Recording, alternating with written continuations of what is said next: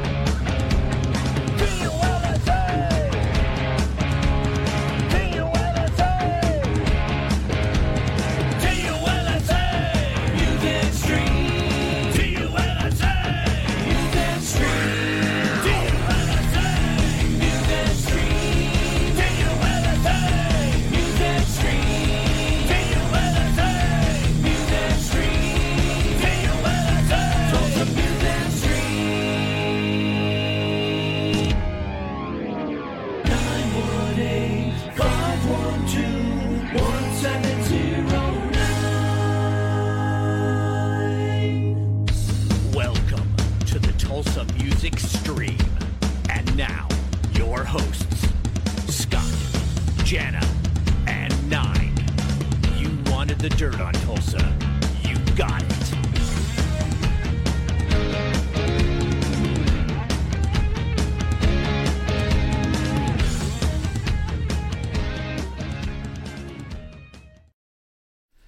Hey everybody, welcome to Tulsa Music Stream. This is episode 68, and we have live in studio Mr. Josey Scott from the fame of Saliva. There he is. Saliva fame. There he is right there. Make sure you share to your Facebook pages.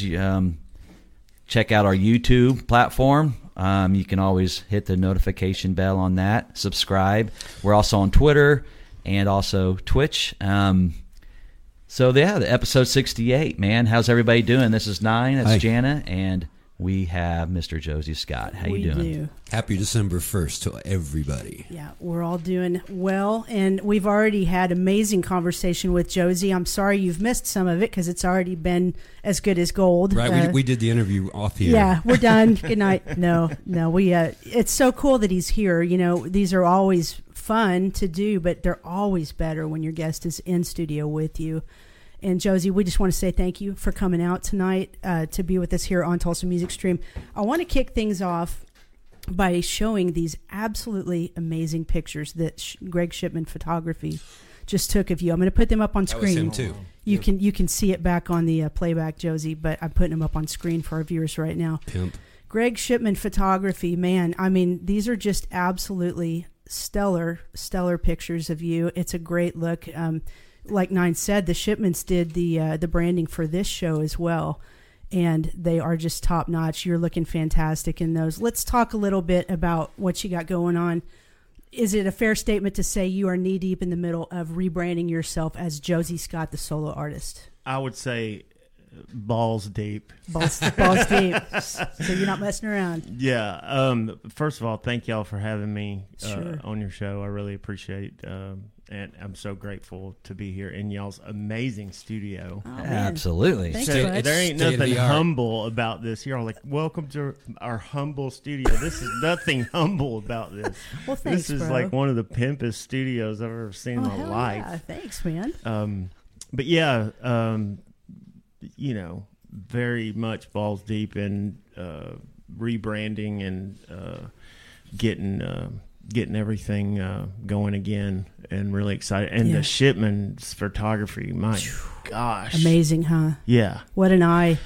I've learned to trust guys like him because, like he would tell me to do the weirdest things. Like I would be set in a certain way, and he'd be like, "Okay, turn your face to the left a little Yes. bit," and he'd be like, "Okay, tilt your head to the right." And I was like a little mannequin. Like Yeah. he kept moving me in all these positions. Yeah. And I was like, "What does this look like?" And then I saw the Exactly. proofs, and I was like, "What? Yeah. the Yeah, hell?" it feels so awkward at first when you're doing it, but then Yeah. you totally see why they had you do that. So And it makes me feel sorry for like chicks who are models or whatever, because holding those positions, yes, you know, the most relentless training I've ever done is resistance training. Yeah. And part of that resistance training is holding a position for a long period of time. And it's the hardest thing in the world to do. Totally, man. Well, so besides the photo shoot, and I do want to ask you one thing before I even get into this next question. I was doing a bunch of research on you, and now I know you don't really do a whole lot of online stuff yourself, but what is your official website address? Is it joseyscottrocks.com, Yes. not joseyscott.com? No. Okay, so when I went to joseyscottrocks.com, I didn't see anything yet. So is that in process and in the works? That's in process. Okay, that's cool. But we want to make sure people know to go to joseyscottrocks.com. Yeah, everything, the rebranding is all Josey Scott Rocks. We've changed the Twitter to that. We've changed the Facebook to that, and we've changed the Instagram to that. Okay. And the TikTok to that. I'm sitting here trying to remember all That's these all right. names. That's all right. Social media, baby. Do you make TikTok videos? I do actually. I've. It's just something that I've had to just make myself do. It's kind of a necessary evil these Yeah. days Absolutely. because everybody does every kind of social media. Right. Well, a great friend of mine, Malcolm Springer, who I hope is watching tonight. Hi, Malcolm. Big producer in Nashville. I was having a panic attack one day. It was the day I was recording my new single, Evil Knievel, and I was just having a panic attack, and I was like, I was like, all this stuff was hitting me, like all the stuff I've been through in the past couple of years, and I was crying and just having a breakdown, and he goes, "Come here, Josey, come here."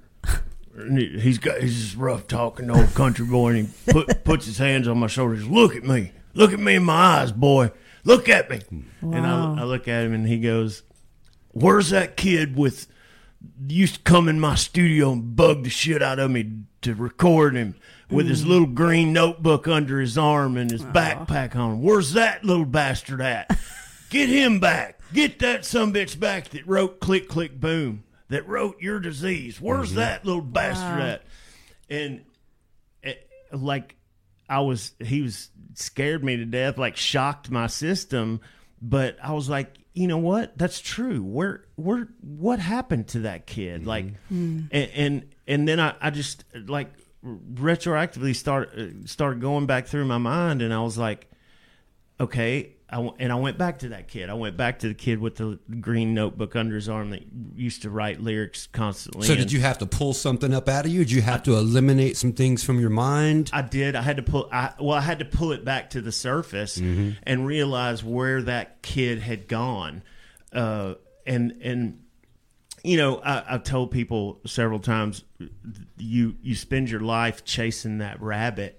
Well, what do you do when you catch the fucking rabbit? You know, what do you do when you catch the rabbit? You caught it. Okay, what now? Right. What are we going to do now? Are you going to skin it? Are you going to pet it? Are you going to eat it? Or like, well, there's several options. There's a few more. And so I got lost in the options. I think after I had to prove myself on that first record, and the head of the label, Island Def Jam, I was telling you guys about Leor Cohen earlier. You know, he's like this Israeli special forces guy, and he's got this like Dolph Lundgren like accent, and he goes, "Josey, you've had your whole life to write your first album. You have 3 months to write your next record. Yeah. What will you show me?" Oh, jeez. And I was just like, oh, God. But that little kid with the backpack and the green notebook, I was like, I'm going to kick this so hard through the fucking field goal that I'm going to murder this. So I was competitive. That's what happened to that kid. That fighting competitive, you knocked me down, but you might whoop my ass, but I'm going to get up and keep on coming at you. And so I had to prove myself on that second record on Back Into Your System, and I think once I did that, because that shows it wasn't a fluke, Right? It was for a reason. I'm supposed to be here, and I think after that, you know, after Bloodstained Love Story, I just kind of.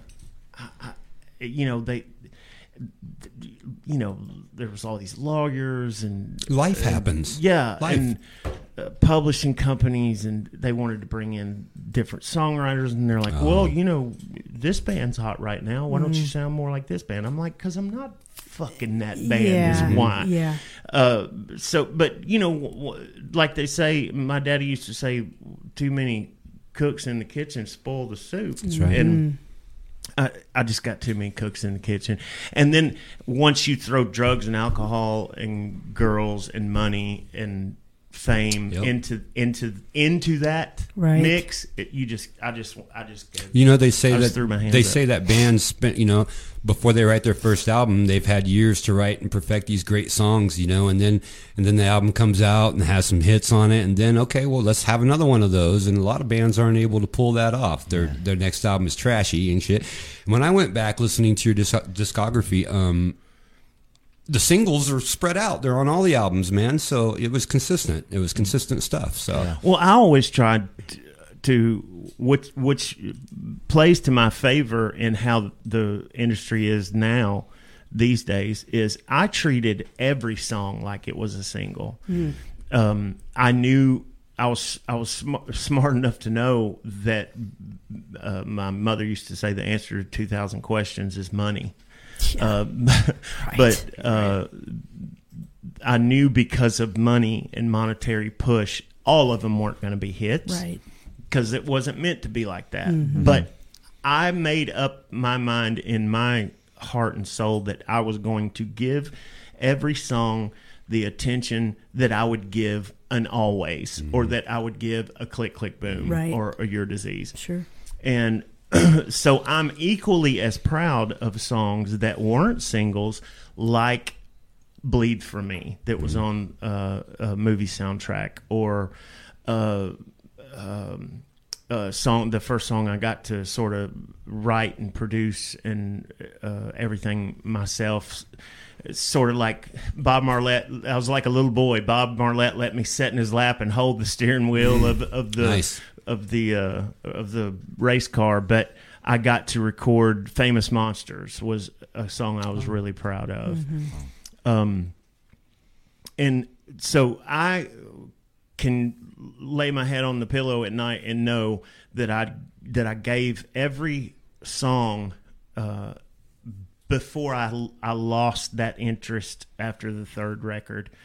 And so many other things got involved. I gave every song everything I had all the way up to that point. So I'm really proud of that body of work. 2003, I mean, with all the body of work, you landed on a Kiss and Aerosmith tour, which I told you earlier, I actually took a Greyhound bus all the way from Tulsa to Columbus, Ohio, and saw you at the Germain Amphitheater. And that's the first time I ever seen you guys live. And I think that was before Ladies and Gentlemen, I believe, 2003? I think it was, yeah. Anyway, I know you have lots of crazy stories for when you were on the road, but think about a monstrous tour with Aerosmith and Kiss, because prior to that, those two headliners going out and co-headlining wasn't much of a thing yet until after that, and that was like one of the first ones. And you had Motley Crue doing stuff and everyone kind of teaming up after that. Tell me about some of the experiences you had on the road on that tour.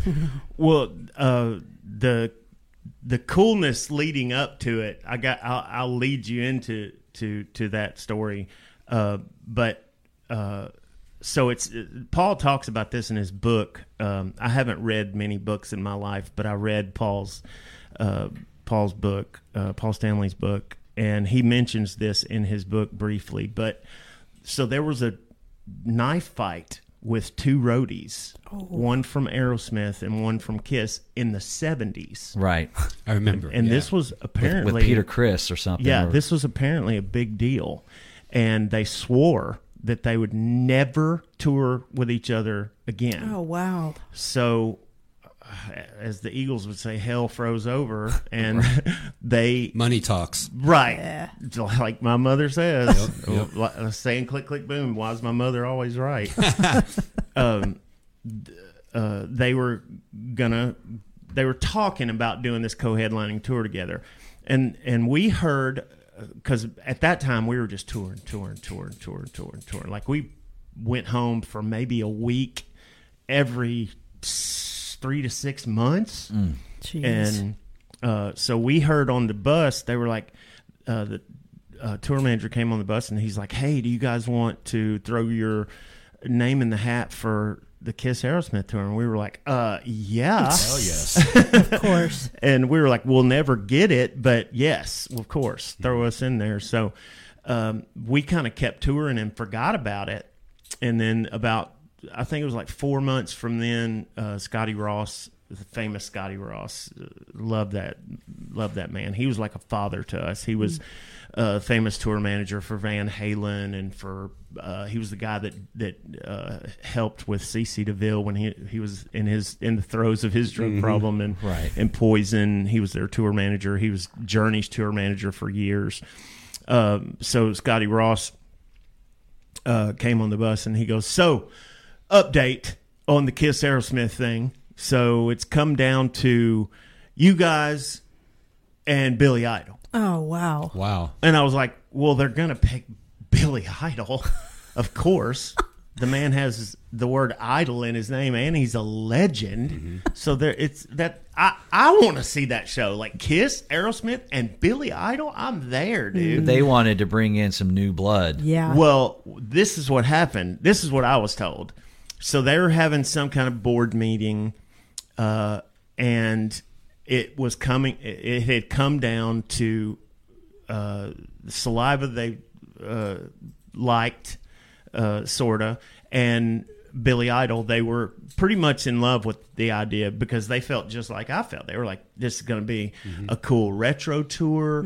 Everybody will get it. You know, it's a whole thing. It'll make people reckon back to their days of youth. You know what I mean?"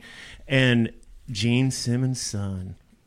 Oh, wow. Nick. Oh, wow. God love him. God love him. He came in the room and he overheard his father talking to this table full of suits, I guess. And he ran up to his dad and he goes, "Dad, please, Saliva, please pick Saliva." Wow. And he goes, "Please do this for me. Just please pick Saliva.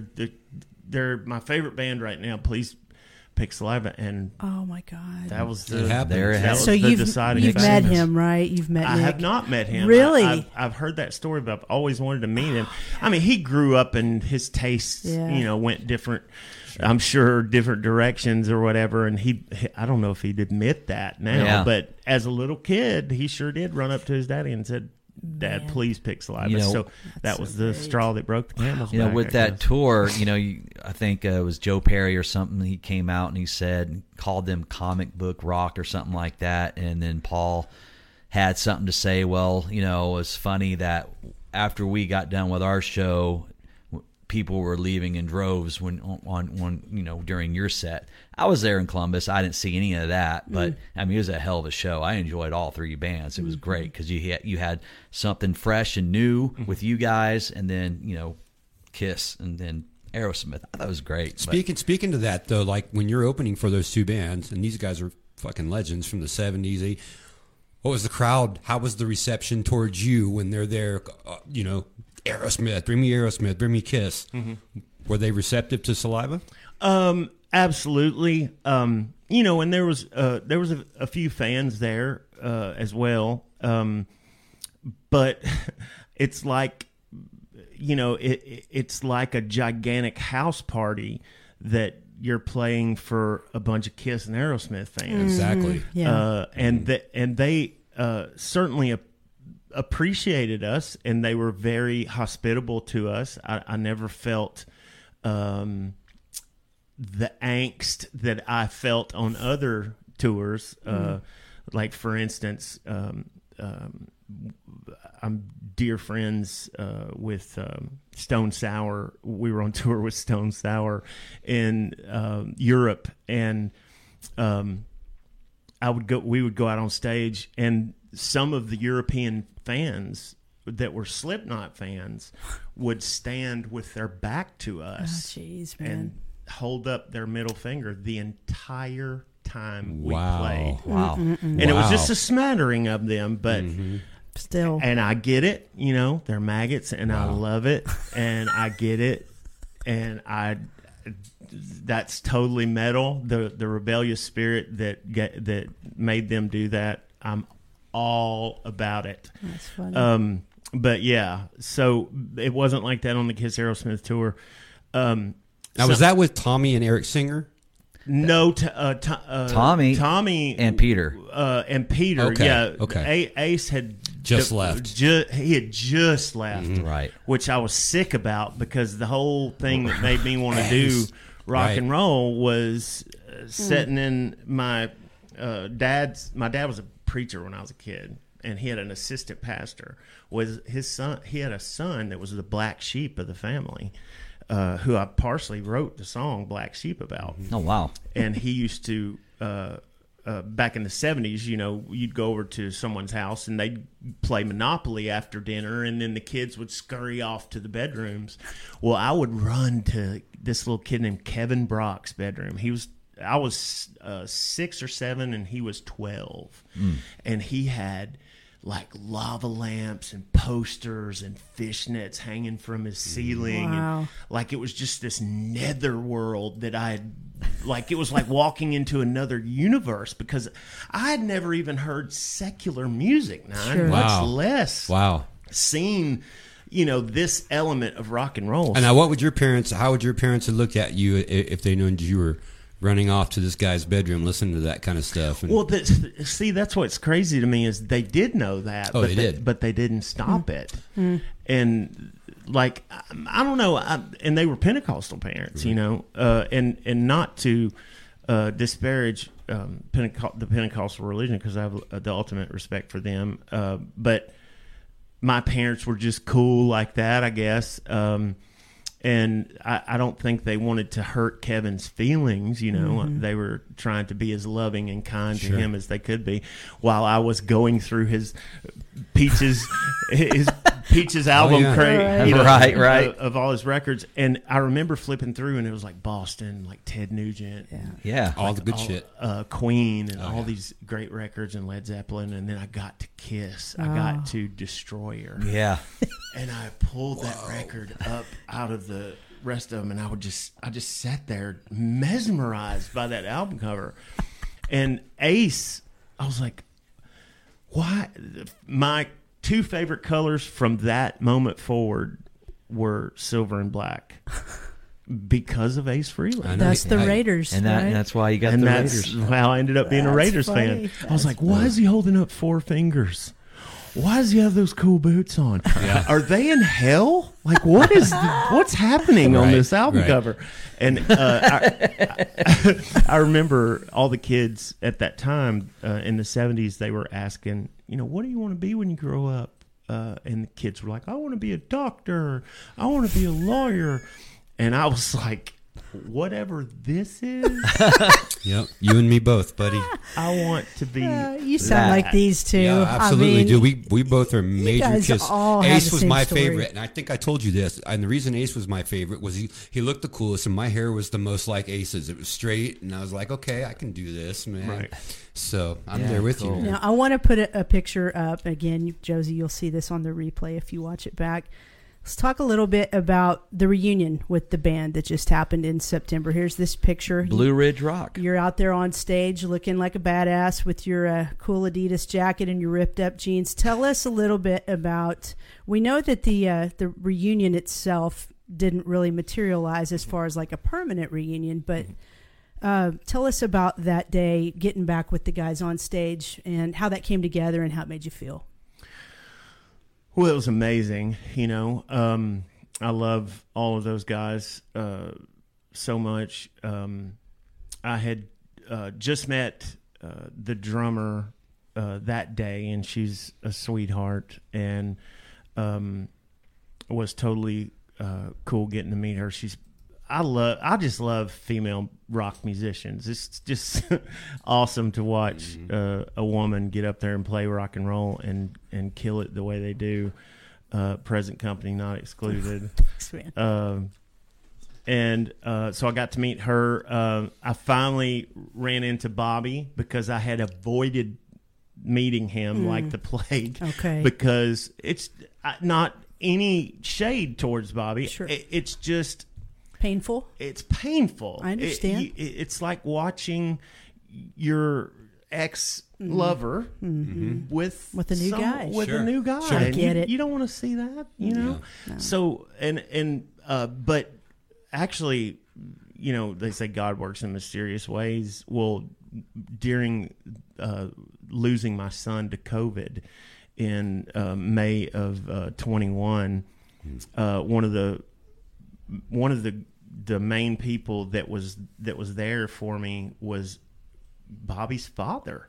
We became really close online, and he began to speak to me and just began to counsel me and really took time with me, and is just such a loving, kind, considerate, compassionate man. Yeah.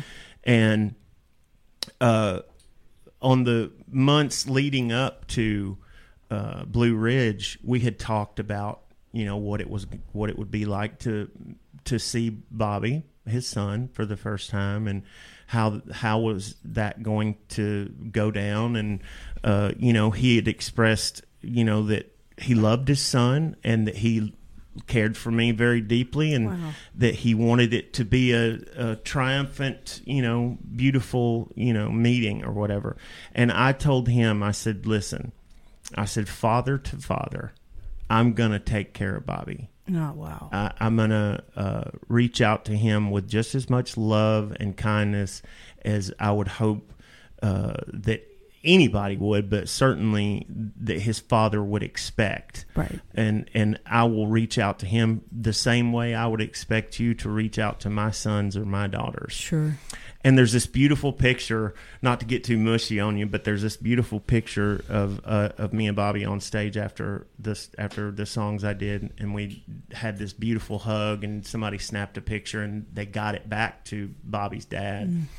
And he sent me that picture, and he said, I just want to thank you because this is a beautiful moment right here. That's so great. It sort of relieved both of our anxieties. Okay. You know, that's good. But to speak of what an amazing woman my wife is, I think, you know,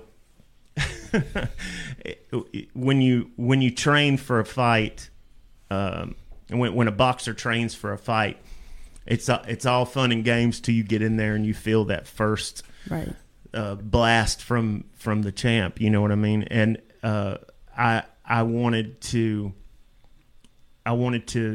go there and confidently have a reunion with my guys in Saliva, but I didn't want to overstep, and I didn't want it to be uncomfortable for Bobby in any kind of way. Yeah.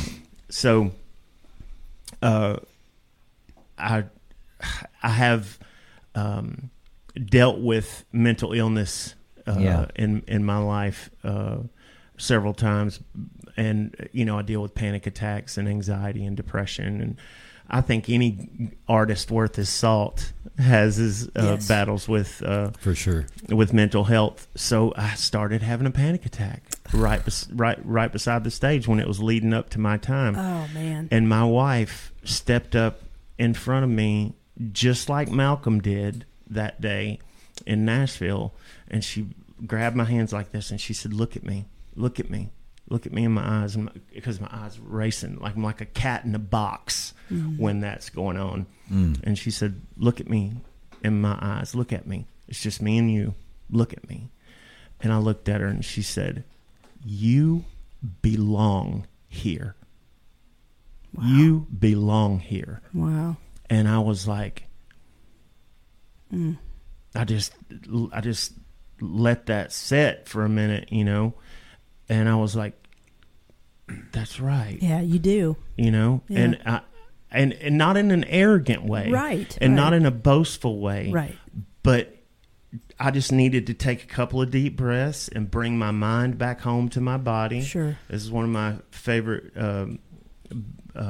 Buddhist teachers says, I had to take a couple of deep breaths and bring my mind home to my body, and I had to let go of that anxiety. And her saying those 3 words, I want to get a tattoo of those 3 words because that is what helped me to walk on stage and be able to do that. Man, that's awesome. 10 years of hibernation, you're out of the game for 10 years.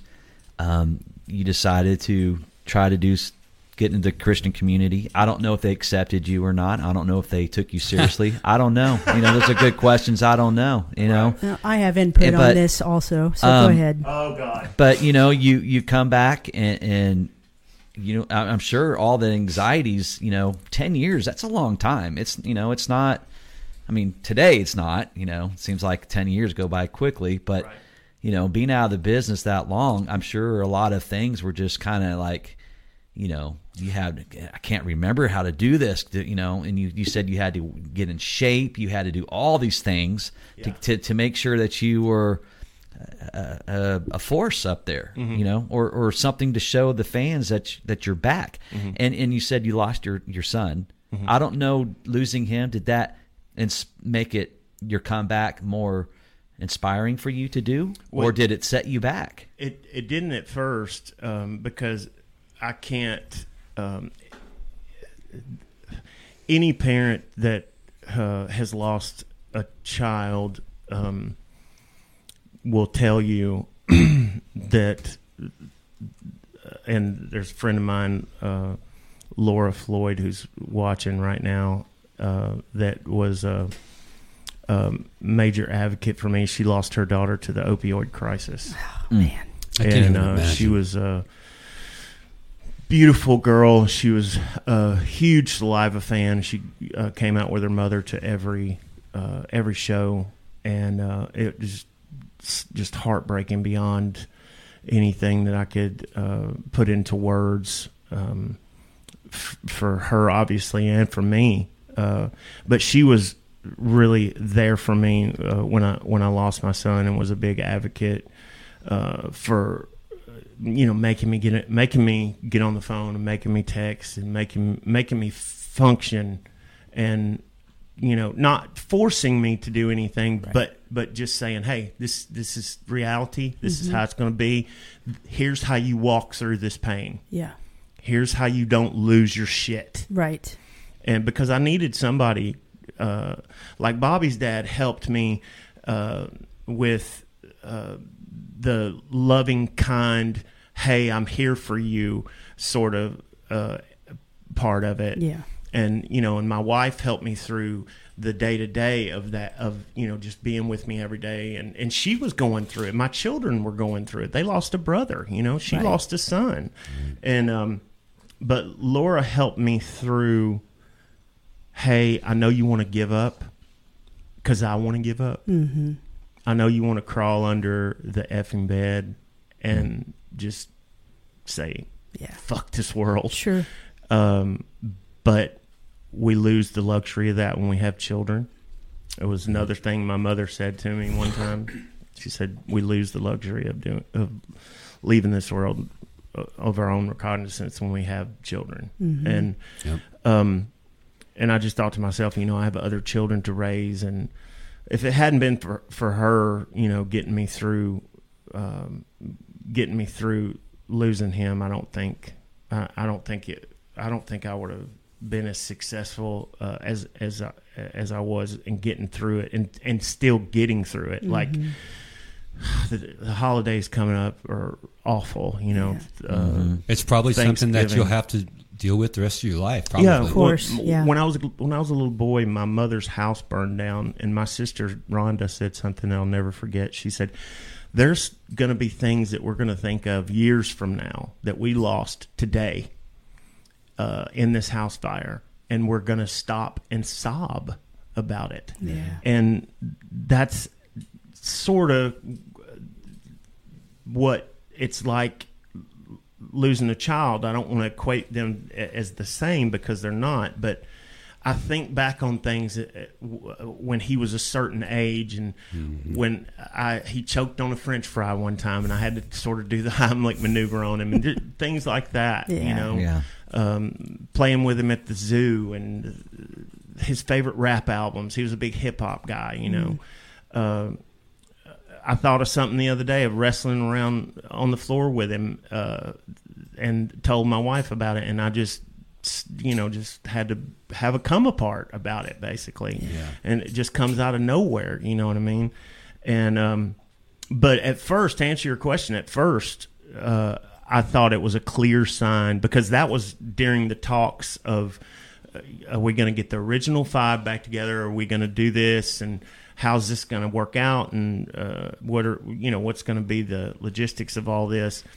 And then COVID itself happened. Right. Yeah. And then Kobe Bryant happened, which it was really, awful. just really, really, really bothered me. And I was Us like, too, man. I was like, something shitty is coming, man. Something bad is coming. I just knew it was a bad omen for 2020, man.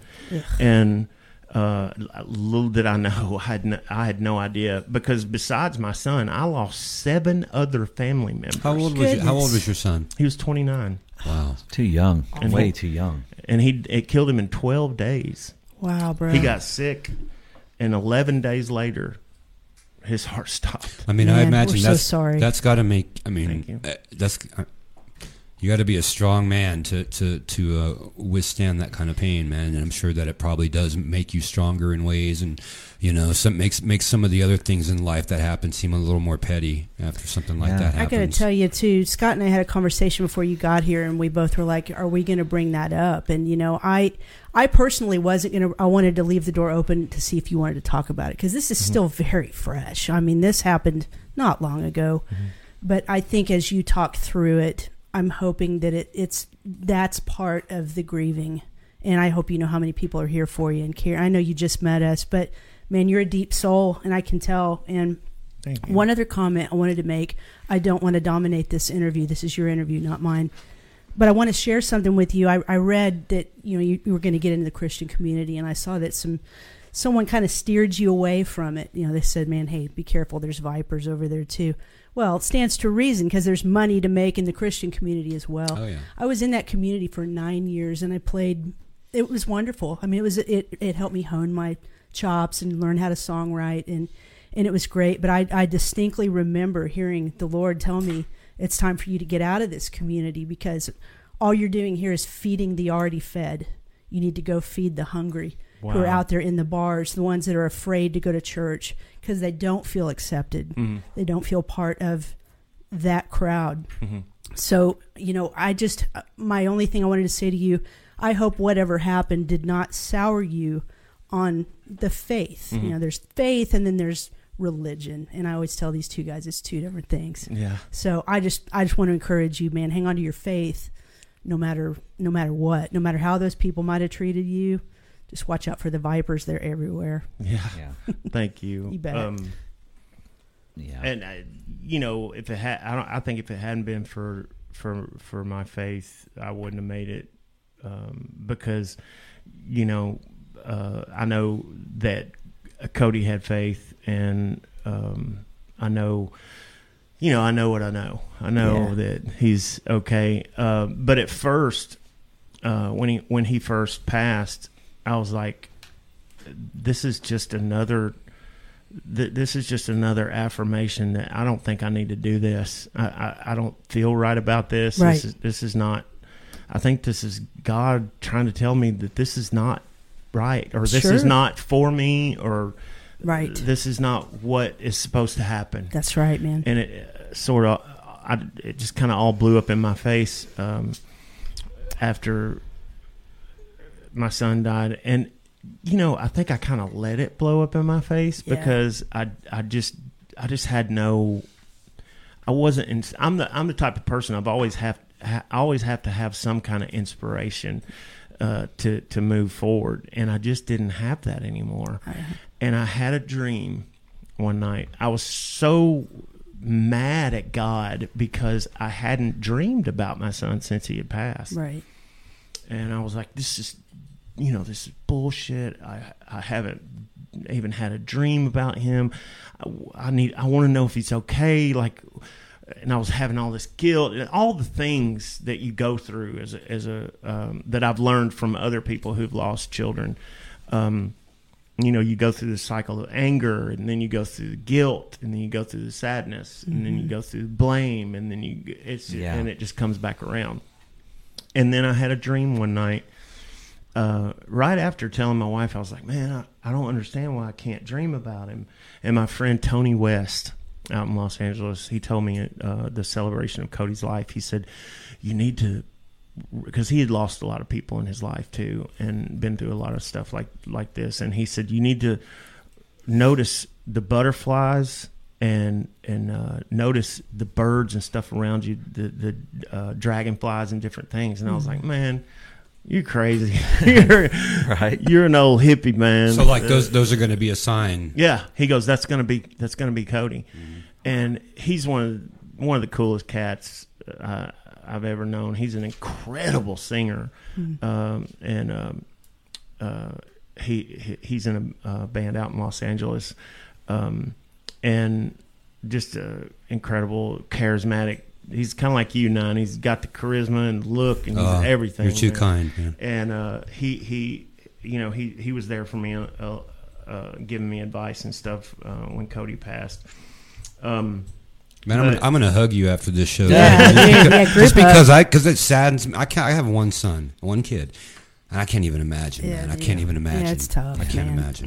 That's the most common denominator I hear from everybody is they can't imagine.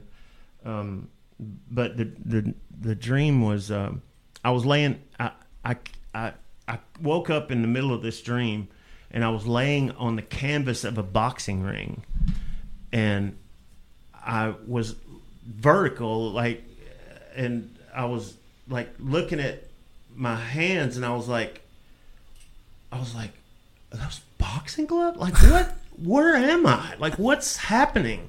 But I could tell I was laying on the canvas. I was like, I'm knocked the fuck out. Somebody's knocked me the hell out. Don't you have a video kind of like that? And you're in a boxing ring? Of ladies and gentlemen. Yeah. And then I felt something running out of my nose and my mouth. So I took the boxing glove and I was touching my face, and there was blood running down the boxing glove, and I was like, somebody has trashed me, man. I've just been beat the hell up, but I couldn't get up. I was unable to get up, and I felt somebody lean down and behind me, and I heard, Dad, you gotta get up. Oh wow! Come on, Pops, you gotta get up. And when I heard Pops, I was like, that's Cody. Oh, my God. That's undoubtedly Cody. And he said, you got to get up, Pops. Come on. You got to get up. Come on, Dad. Come on. And then I felt him horse collaring me, pulling my collar like that. And he pulled me up, and I was desperately trying to turn around and look at him, and I tried to turn this way, and I couldn't make it. And I tried to turn this way, and I couldn't make it. And I was like... And when I turned around, I almost got to see his face, and I woke up. Oh, my goodness sakes. Wow. But from that moment forward, I knew he was trying to tell me, you got to get up. Keep moving. And that he's okay. Keep moving. Get up. Yeah, he was telling me, I'm fine. Yeah, he is. You are not fine, however. You need to get your ass up. Well, you're up, my friend. You're up. Thank you. Let's talk about what's going on. So you're recording. Mm-hmm. And you're putting a band together. Mm-hmm. So what's the plan for 23? What do you got on the canvas here? You got new management, everything going on? Yep. Some new management. David Montgomery is managing me right now. Another company, Red Alert, is Wes Hoffman. Wes Hoffman is helping me. Now, what exactly do they do for you? They are helping me rebrand and teaching me about how to, not just what social media is, but how you use it. Because I have purposely stayed away from all this for the past 10, 12 years because I wanted to focus on raising my kids. And I had after we moved to Oklahoma, I figured out that I could take these classes and become a peer recovery support specialist. So I got to work for Grand Lake Mental Health here in town. I got to work for a place called 12 and 12 in Tulsa that helps. They help veterans get into rehabilitation, and they help people that are homeless, people that can't afford necessarily to go to a $30,000 rehab. Right. They help place them and give them resources, and not just for addiction, but for just mental health. If they have anxiety like me or depression like me, they can give them different resources. And once I figured out I could get involved in that, my cousin Katie told me about it, and I was like, bullshit. She was like, no, seriously, you can take these little classes and get your certification, and you can go to work for any of these places. Wow. And I was like, really? And then I did it, and it was so fulfilling and one of the most amazing jobs I ever had. And I still get emails and calls and text messages from people that thank God I was able to help or steer in the right direction. Wow. At 12 and 12 and at Grand Mental Health, as it's called now.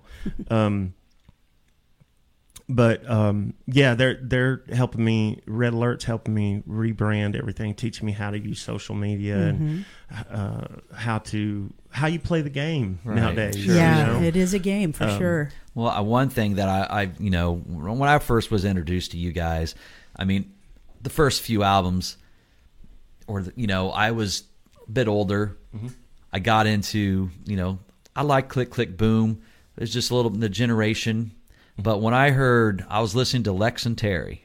I don't know if you remember that their little radio show they have. They were from Jacksonville or something like that, and then they went to Dallas. And I don't remember if they were in Dallas at that point, but you were on Lex and Terry, and they played "Ladies and Gentlemen." And when I heard "Ladies and Gentlemen" that day, I was at work, and you were on there talking and everything, and I'd already seen you play live, so you're cool to me. But when I heard "Ladies and Gentlemen," that's where I was like, okay, these guys absolutely rock. Because just the guitar was just heavy, and the whole megaphone very thing, cool. The verses and everything was just killer. And so I would imagine like you were probably a little bit more in tune with doing radio shows and things like that before social media and all that stuff, So you kind of did a lot of interviews, radio stations, all that stuff. I mean, so you were socially good at doing interviews, right? Very. Well, I love talking, and I actually love doing interviews and stuff. I just had to, relearn how it's done these days. Right. Sure. Because it's completely different. It's all now typing, Yeah, it's crazy. So now that you've raised your kids for 10 years and you've been dad and you've done all these other things, you're ready to fucking go conquer the world again? Absolutely. You gonna play some shows this year? Yeah, absolutely. Tell us about your band. Well, 9 is my bass player. Hey, look at that. Congratulations. Breaking news. Dun, da, da. Boom. Wow. Click, click, boom. That's crazy, man. So I'm looking forward to getting out and doing a bunch of shows at the beginning of 23. I'm going in the studio in a few weeks with Scatterbrains. He works with Struggle Jennings and is just an amazing artist in his own right, and he's gonna. We've recorded some stuff together with Struggle, and he wants to. We've always wanted to work with each other. Like, he's just a badass. Yeah. And he knows all the newfangled equipment that all the kids are using these Right. days. And all I know, like, I tell my managers this all the time. I'm like, look, dude, I'm good at 3 things. I know how to write, I know how to sing, and I know how to perform. That's where my skills end. I want to say though, in me, now that I can say this, me and learning the songs that we're doing, I just was amazed at how many. And you may not feel this way about yourself, but how many different vocal styles you actually are able to. And I told you this. You sound like Marilyn Manson on something. You sound like Kurt Cobain, and you might slap the shit out of me later. But there was even a little bit of Fred Durst in some of the stuff too. Nice. And I was just impressed. I was like, wow, man. Diverse. Because you sound this way on one song, and then I play the next song. I'm like, wow, that is really badass. And then man. I'm like, yeah! Yeah, cool. What's up? Yeah, so Wow. that impressed me. And I told you that. I was like, man, this is great shit, man. So as far as like going out and playing live, are you envisioning it being like you're gonna like do fly out dates on weekends and then back in town during the week, or what do you see happening there? Well, there's a new style of touring these days called Weekend Warrior. Yeah. Gotcha. Quiet Riot does it all the time. Yeah. That you go out like on a Thursday and you play shows like through Sunday or Monday, and that's very attractive to me. No kidding, man. You know? Yeah, same here. Wow. Because you get the coolness of the travel, and Yeah. you get to hang out with your homies, and Sure. you get to be on a bus and all the accoutrement, but you get to go home. To your family. Exactly. That's Yeah. the best of both worlds. man. Absolutely, yeah. God. It's absolutely sort of the best of both worlds. And I had to promise the girls that my son Justice, he could care less. He wants to go with me. He's like, dude, what? You're going to Mexico City? Oh, I'm there. Roadie. We are there. He's going to Yeah. carry your mic for you. Oh yeah, right? he is about it. And then I got my other son Dylan, Dynamite Dillon. He's the playing, guitar player. rhythm guitar Yeah. for me. So I'm taking both sons with Yeah. me. So all I got to worry about is the women in my life. Oh yeah, and you do So- have to worry about that. Oh yeah, you know? oh yeah. I tell them all the time, being in love with 3 women is hard. Yeah. Hard work. Yeah. So you've collaborated with so many different musicians. You even wrote a song with Nikki Sixx. Of course, were nominated Grammys with Jeez. Chad from Nickelback, and just an awesome song. Thank you. And do you have plans to do some more collaborations going further? Yeah, absolutely. I think collaborations are the fruit of all good music. I think when you put different artists together, good things can't help but come from it. You know what I mean? Yeah. Because, like they say, 2 heads are better than one. And I'm all about doing collaborations. I've got to collaborate with Josey and Kanye West that we were talking about earlier. Wow. Geez. I mean, that's like a monumental album blueprint. The blueprint. I mean, it's huge. Yeah, It's Yeah, huge, dude. and you're Crazy. on it. I mean, it's crazy. it's a huge album. Well, what was funny is I went into the studio that day, and Jay-Z is like, "Man, come on in here, man. I'm gonna put you on this microphone. We're gonna set you up over here." He goes, "This is the producer right over here. He's the producer of the record. You may not know who he is, but he says he's gonna be the greatest rapper of all time." Wow. And I come over and he goes, "Hey, I'm Kanye West." And I Holy was like, crap, dude. "Hey, man, what's going Wow. on?" He goes, "I'm gonna be the greatest fucking rapper you've ever seen on the planet." And I was like, Okay. okay. 10-4. Wow. just don't kill me. Yeah. Jeez. No, Take- but he was a sweetheart. So take us through how one would write a song with Nikki Sixx. How did that come about? Was it just Well- basically him sending you stuff, or well, was it? I went to some drama happened. I won't go into it, and I was quietly told I had to go to rehab out in Los Angeles at Promises. So I was like, hell no, fuck rehab. And then I heard how cool Promises was, and I heard it was kind of like a 30-day vacation, and they had a chef. I was like, oh hell yeah, I'm going. What I get 30 days off, and I get to go to this place where people have a chef. Hell yeah. They got gourmet chocolate chip cookies. Oh man. Nice. But no, so I went to and Nikki the whole time. Well, I told the record company at the time, I said, because I thought they were kind of bullshitting me a little bit, and I kind of called their bluff, and I said, okay, if you really want me to do this, my idol is Nikki Sixx. So if you can get Nikki Sixx on the phone, I'll go do it. Wow. And hung up the phone. And not 10 minutes later, I'm sitting there. Me and Cody were sitting watching a movie, and like 7 minutes later, the phone rings. And I picked the phone up. And I'm like, hello? He goes, what's up, bro? I was like, who is this? He goes, this is Nikki Sixx, man.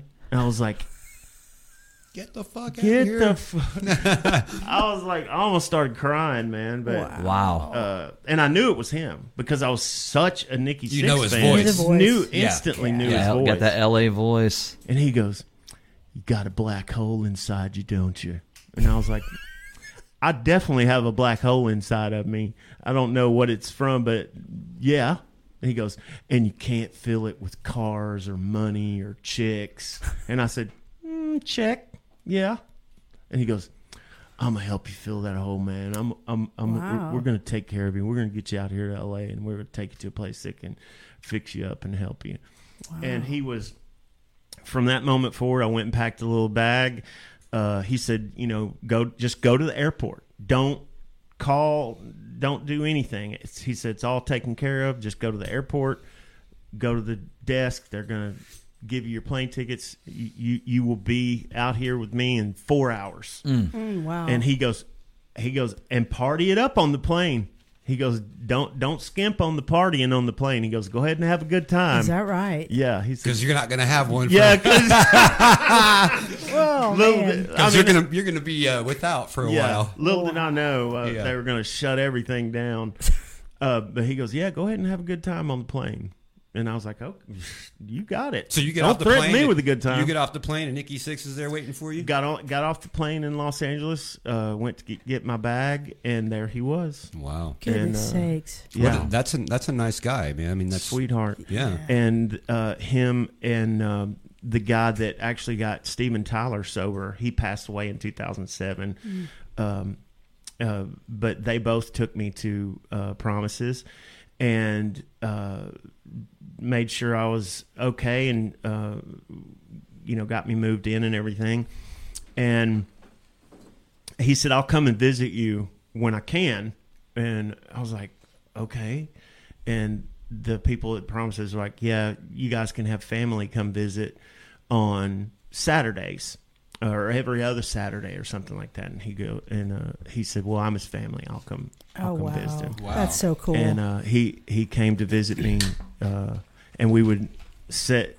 We would he would bring me cigarettes and Red Bull, which is a big deal in rehab. Apparently, it's like the closest thing to dope Exactly. that you can get. You know Exactly. what I mean? So he brought me cigarettes and Red Bull, and I was just sitting there at the table with him, and I remember sitting there and looking at him, and I said, I'm so sorry for staring at you. I don't want to make you uncomfortable. I said, I just can't take my eyes off of you, man. Man crush. Yeah, I said, I'm such a man crush, and you are my idol, bro. Like, I dressed like him, did my hair like him, did my makeup, like everything, dude. Like, tried to mimic his outfits to, like, I was one of those snobby Motley Crue fans, dude. Right. Like, everything had to be perfect. Like, me and my best friend, William Carroll, would sleep outside for Motley Crue tickets, and we wouldn't leave until we had front row center. There you go. Like, every time.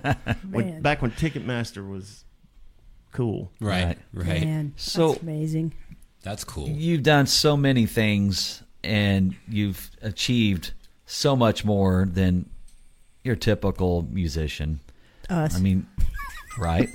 But what is your goal for your comeback? Yeah. What will make you happy? question. And do you have critics that want to see you not succeed?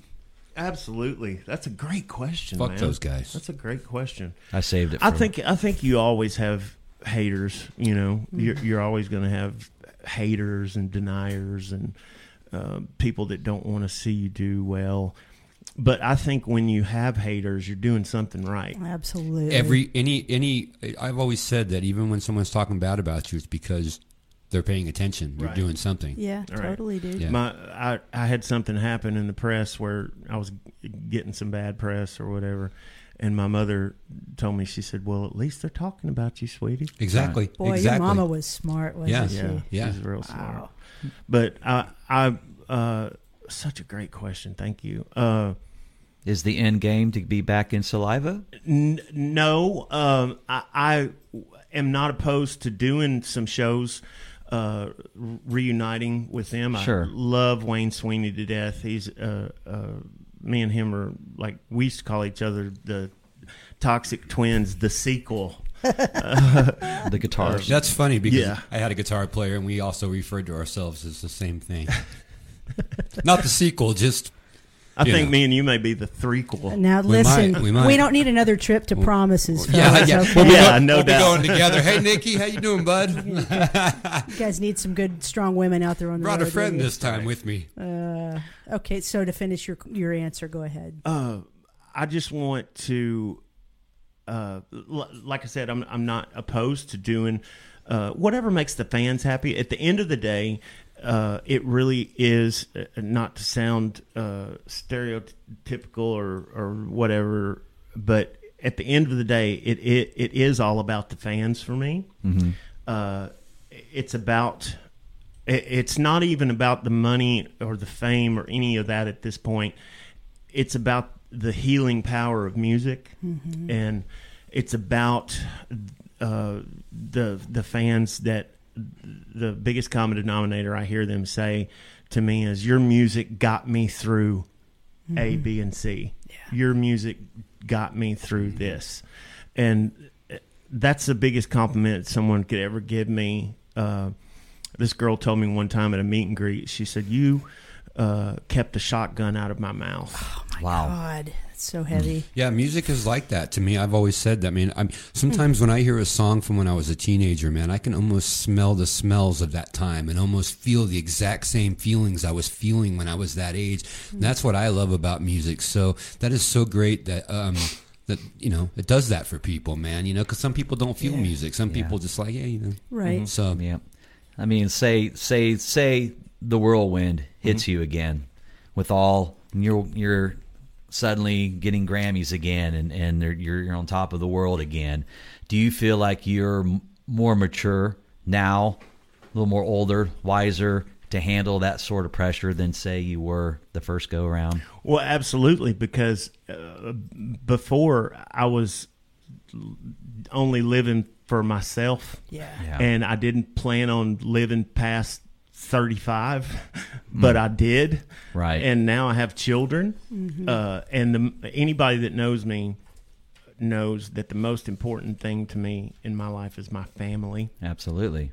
And I take it very seriously that I have a wife and 2 daughters and a 16-year-old son and 2 stepchildren to answer to. And as long as they're by my side, I'm gonna do my best to provide for them in the as they, what did the divorce lawyers say, in the company, in the way that, in the fashion that they're right. accustomed to. Yeah. That's it. Yeah. In the fashion that they're accustomed to. Couldn't get the words out of my mouth, but yeah. As long as they're by my side, I'm gonna take care of them in the fashion that I have been blessed to be able to take care of them. But as far as success, I've always felt super competitive. I've always had a super competitive spirit. I don't want to. I want to aim high. Yeah. I always try to over aim and overcompensate. Like when I got my wife, when I fell in love with my wife, I was playing way out of my league, dude. Way out of my league. You know what I mean? I had no game with women and just had absolutely just no game at all. The only thing I had was I was in a band, Right. And that only gets you so far. I thought, man, I'm gonna shoot my shot while I'm up here, because I don't think I don't think this is going to last forever. You know, I was smart enough to know that my dumb ass was probably going to screw it up some way. So I was going to go ahead and shoot my shot. So when I met my wife, I was like, man, I'll never forget it. It was May 29th, 2003, right here at the Voodoo Room in Tulsa, Oklahoma. Wow, is that right? Yeah. Wow. We had to get up, and Scotty Ross woke us up that morning, and he said, "Listen, fellas, they're playing that song you wrote with Nikki Sixx, Rest in Pieces, here on the radio in Tulsa. And you're going to have to get up and go learn the damn song, because I know you assholes haven't played it since you recorded it 6 months ago. So you're going to have to actually wake up and go in there and pretend to sound check, but actually learn this song," which was totally true. Yeah. So we got up and went into sound check. But if it weren't for that, it shows you how God plans stuff all the way back to Nikki Sixx, because Nikki said, "Hey, I got this song called Rest in Pieces." I was like, wow, that's a cool song title. And then we recorded the song, and then he came and did the video, and I got to meet my idol and all these things. And then later on down the road, we recorded the song, and we had to get up that day and go in to relearn it, because that was true. We hadn't played it in 6 months since we'd recorded it, and we needed to brush up a little bit on it. And because we went in to brush up on Rest in Pieces, boom, my wife walked in. It's all a plan. That's so amazing. Now, you brought up Slipknot, and I mean, I wanted to ask you, was it fair, or did you embrace the genre, the term nu metal? Did you felt like you guys felt in that, you belonged in that category, or did you think you guys were something different and they just kind of put that label on you? I never really paid that much attention to it. I loved the fact that they would put us in any, as they say, just, I don't care what you call me, just make sure you call me. Talk about me. At dinner time, you know what I mean? Right. But I never was hung up on labels or whatever. I definitely got how they arrived at that. You know, I always considered us, we called it Dirty South. We called it that Dirty South bounce, that Seven Dust, bouncy, Sure. I love them. Boom, boom, boom, that thing, Right. But so we thought of it as that, and we had been playing this style since the late 90s. Right. Ever since we heard Rage Against the Machine's first record, we were like, oh, okay, everybody change everything. Right. You know what I mean? Once I heard that record, I was like, okay. Because when I was growing up, like I was telling you guys earlier, I didn't have access to really a lot of heavy metal music or rock music. But what I did have access to was like the AC/DC Back in Black album,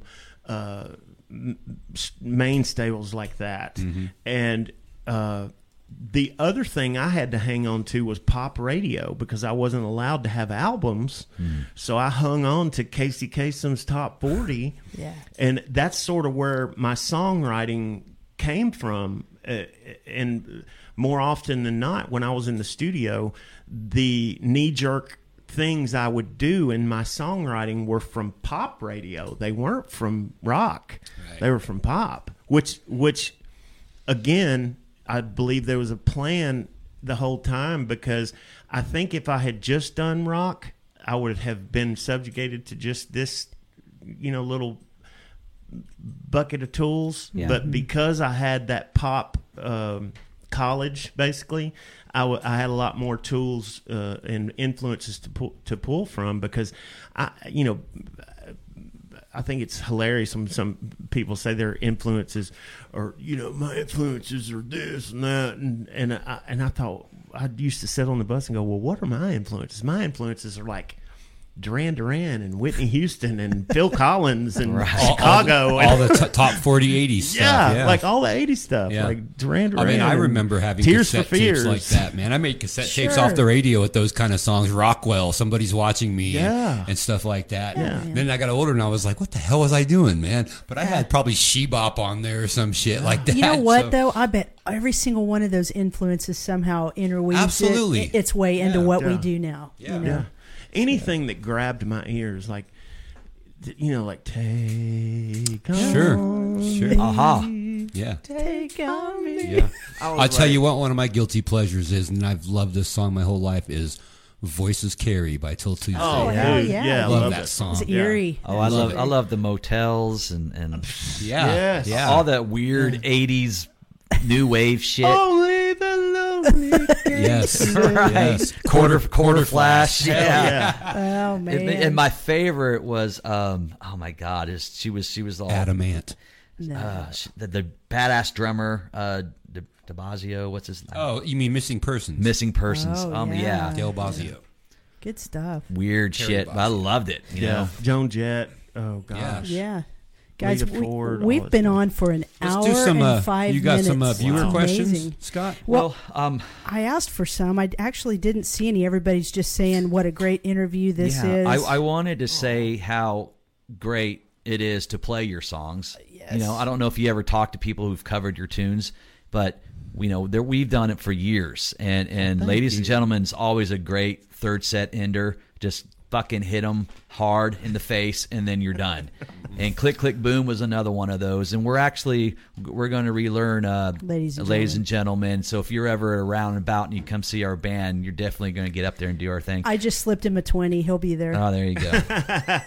I would love that, It'd be man. fun. But yeah, it's always a fun. I bring out the megaphone, and just do it right, and it's just always just a banger every single time. You know what I love about songs like that? Something Nikki Sixx told me one time. He goes, "Dude, if you don't write it in 5 minutes, you just don't even don't You have to fuck think with too it." much about it. Yeah. And when I sat down, when we had recorded the music for Ladies and Gentlemen, I sat down and me and Bob Marlette listened to it, and I was like, what if I did like a circus? Like, what if I was like, wait, what? Just tell me if this sounds crazy. I was like, what if I was like one of those top hat guys, and I was like, welcome to the show, like, Right. Brilliant. He goes, and he was sitting there with his cigar, and he goes, Oh, my God. Dude, this is Bob funny. Marlette is the best, fucking man. funny. He goes, anytime you'd hit that vein, he was a guy who was like violently sober. Never smoked a cigarette in his life. Never drank a glass of wine. Never did drugs. None of that. But he loved to smoke Cuban cigars. And when you would hit that creative vein, and he knew you were in that vein, and it was flowing, he'd do that little Beavis and Butthead. I was going to say. That's what it reminded me of, too. That's so awesome, man. Phil Anselmo left him a voicemail one time. He goes, "Hey, Bob, put down the fucking cheeseburger long enough to call me back." Oh, my God. That's great. That's awesome. We do have a couple. We're going to start wrapping this up. I don't want to cut you guys off. If you have more, just tell me to shut up. But we do have a couple viewer questions We've got here. a couple more hours worth of stuff. Laura Floyd says, what about the acting bug? Maybe do that again? Yeah, actually, I was talking to my manager about, I don't know how much I can talk about it, but I've always wanted to play a bad guy in a Western. Wow. And Okay. I've been like really focusing a lot of my energy on manifesting that. Well, there's this opportunity coming up with, I believe, with Henry Winkler, something to do with Oh, a project wow. that he's involved in, and it's something around Wyatt Earp and the James Gang type thing, and they're talking to us about me playing the bad guy. So That would be cool. I'm That'd be really, fun. really excited about that because that'd be like a dream come Henry true. No Winkler. I mean, kidding. we grew up with that guy. Come on. Yeah. No, I mean, I have a cool room back there where we play video games. When you bust out the You guys have the 2003 most awesome house. Tiger thanks, Woods. Yeah, 2003. 2003 Tiger Woods, and we'll have to like get your character up there and Yeah, we've never found it. Like, Well, you got to type in superstar. Oh crap. Okay. Oh, really? All right. Yeah, You have a Cheat- character on there. little cheat It's code. hidden. Oh, that's so cool. The only thing is, I'm left-handed, and I asked when I had to put the suit on, and they put the little Yeah. golf balls all over you. Wow. And because they wanted to record my swing, and I was like, "Well, I'm left-handed," and they were like, "Well, okay, well, let's just record it both ways, and we'll see what happens." And I know in entertainment lingo that means we're gonna do it. yeah. We're gonna do you right-handed, Yeah. but we'll appease you. Yeah. And do. Yeah. But actually, they had a good reason. They said, we'd love to make you left-handed, but to do that, we would have to deprogram the whole game and go back in and sort of recode you as the only left-hander in the entire game. And I was like, okay, bro, just make me right. I'm just glad to be here. Wow, that's You know cool. what I thought Phil Mickelson was also left-handed. Is he not in the game? Maybe. I don't know. We're He getting is. in the He is weeds left-handed. here. I'm sorry. That's a Yeah. good question. Now, January 20th, you'll be at the venue here in Tulsa. Nice. The venue Shrine, and right? during the summer, you played at Vinny Shrine. Joe's. Safari Joe's. Safari Joe's. Oh yeah. You know the funny thing about that, Love before I Safari met Joe. you, I live close to there.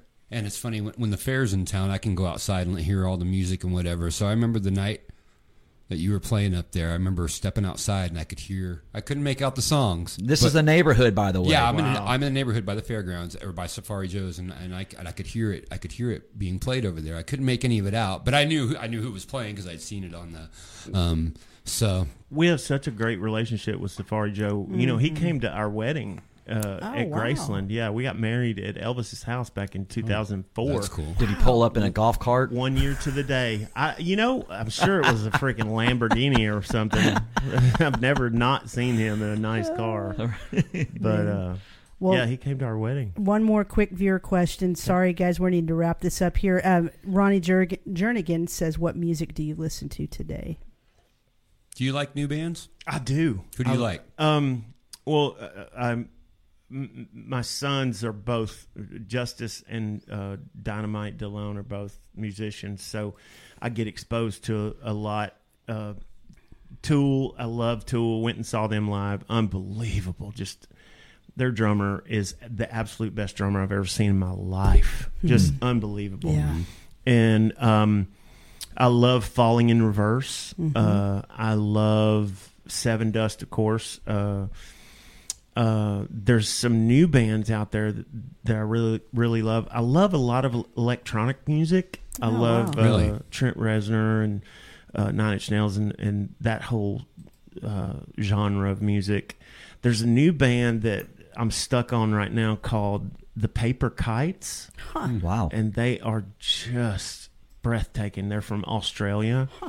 And if I had to pick music that I would listen to on some desert island somewhere, it would be like the most easy listening stuff you guys have probably ever heard. You got your Fleetwood Mac on. It would be that's so cool. some Check that out. 70s AM gold. Go full screen with that. There you go. I did. Fleetwood Mac. That's really nice. Man.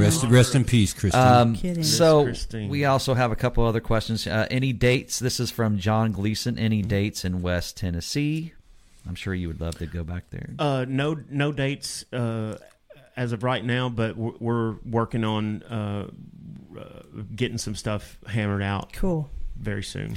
Christy McCutcheon, she's from the Rocklahoma group called Rocklahoma Bitches. She says, we love the Shrine, and she says, probably talking about the water park, says we only went because he was playing there. So, man, I did see one that I wanted to. What's your favorite movie? My favorite movie? That's a good question. Goonies. I love the Elvis movie. Boy, it's good. That is isn't it? good, isn't it? Yeah, Wow. Baz Luhrmann is one of my.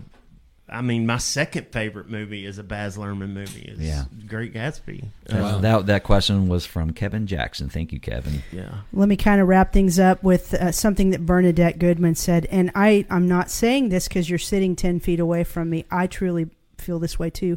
She says, in my opinion, this has to be one of the best interviews so far. We've done 68 of these now. And seriously, there we go. This has been amazing. I mean, some of these guys come on and they're great, but you've gotten real deep with us, and it's been meaningful. Well, thank you. And thanks for being such an awesome interview, man. Definitely. Thank y'all for being awesome And, interviewers. We would love to have you over at a swim party this summer. Safari Squires. Safari right? Safari Squires. Right. Yeah, I'm Right. here. Safari Scots. Yeah. Yeah, that's so We're cool. we're good people, man. We're always out playing, and we've known this guy forever, and so this is what we do, rock and roll, man. Dude, once my kids figure out you have a pool, you'll be... It's game over. Yeah, you'll be trying to get rid of us. Need to clear out the spare bedrooms and make room for them. Hey, it's the best way to stay in shape is go out there and swim. That'll work every damn muscle that That's you right. didn't even know that you even had. They say there's sure. only 2 exercises that use every muscle in I your like body. both of them. I like both of I them. like both of them. Yeah. Hell yeah. Guys, make sure you support Josey Scott in everything that he's doing right now and coming up. It's going to be amazing. Lots of things going on, new recordings, dates coming up. Remember to visit not just Facebook.com/Josey Scott Rocks, but that website will be up soon as well. I guess I'll be seeing you tomorrow night. Yeah, these guys gotta do some rehearsing. January 20th at the venue, and that's Paul Stanley's birthday. We need by to the start way. calling that the Shrine. It is. Is it called the Shrine? It's called now? Venue Shrine. Venue Yeah. Shrine. So give that date one more time, Scott. January 20th, Paul Stanley's birthday. Fantastic. January 20th. He's Go a out there. Capricorn. It's a Capricorn, yeah. Okay. I was just thinking that. She's a Cancer. She saw his picture in a music magazine. That's right. We want to give a shout out real quick to our sponsors who make this show possible. Thank you, Dustin Little, for all your support. Okie PC, if you guys have any IT needs at all, you can call 918-640-0892 or email Dustin at dustin@okiepc.com. Thank you, Identity Merch, for your support. If you guys want to pick up a Tulsa Music Stream shirt or hoodie, you can visit the online store on our Facebook page. Go there. Thank you, Sycamo Filmworks. And we also want to give a shout out to Greg Shipman. Nice job on Josey's pictures. Such a great job. Yeah. And we thank you so much for the branding you did on this show. And thank you, Red Alert. I think been watching the stream. Yes. And Red I Alert. was going to say thank you, Wes Hoffman, for paying for it. Hell yeah. yeah, He's there going you to go. take good care of Josey, and we're gonna see some amazing things coming down the pike for him. So, Yes, sir. guys, thank you so much for supporting the stream. We don't have anything lined up right now, but we're going to get to work. Well, it's Christmas time. Yeah, we're going to Right. get to work and start getting some new stuff lined up for the first of the year. In the meantime, make sure you get out and support local music. Yes, sir. Support music everywhere. One It's, last thing. Yes. Poison. You got on stage. You rocked out with Poison. You rocked out with Bret Michaels. You got to check out our show, which was awesome. It was great to meet you that night. What the hell? How does that happen? How does that happen? He is just a sweetheart. Like, every time I have ever went and seen him, he's always asked me to get up and sing a song with him, whether it's with Poison or with his band, Bret Michaels. He always asked me to get up and do a song.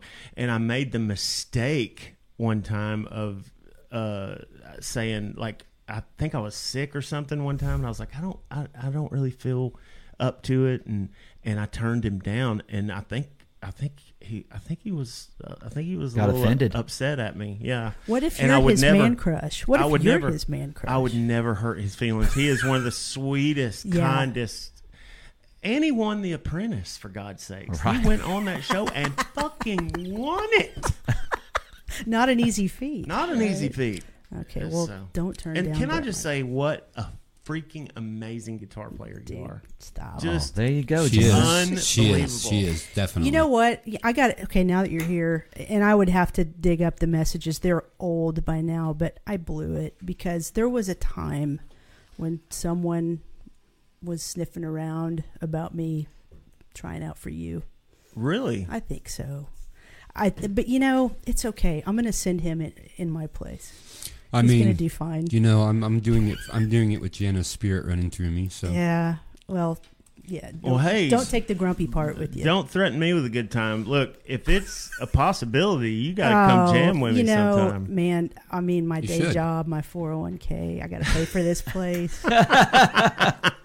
I love you, but it was a pleasure having Such a you pleasure here with us, to be and with you guys tonight. I feel like I can sit and just listen to your stories Yeah. all fucking night long. I mean, it's Yeah, just me it's too. one of those deals, man. And I bet you have just a bucket barrel full. I got some good ones. I don't know how many of them I should tell, but Right. we'll save that for the next Start one. getting some emails. Save that for part 2. Right. Guys, we love you so much. Please support Josey and Thanks, all Josey. he does out there. Yeah, we'll thank see you first part of the year, we hope, sometime soon. You guys have a great Christmas. Have a great New Year. We love you. Thank you for watching Tulsa Music Stream. Remember, guys, if you missed part of this, you can catch the replay. As soon as we go off air, it'll be available. Thank you so much for your support, and we'll see you soon. Good night. Awesome.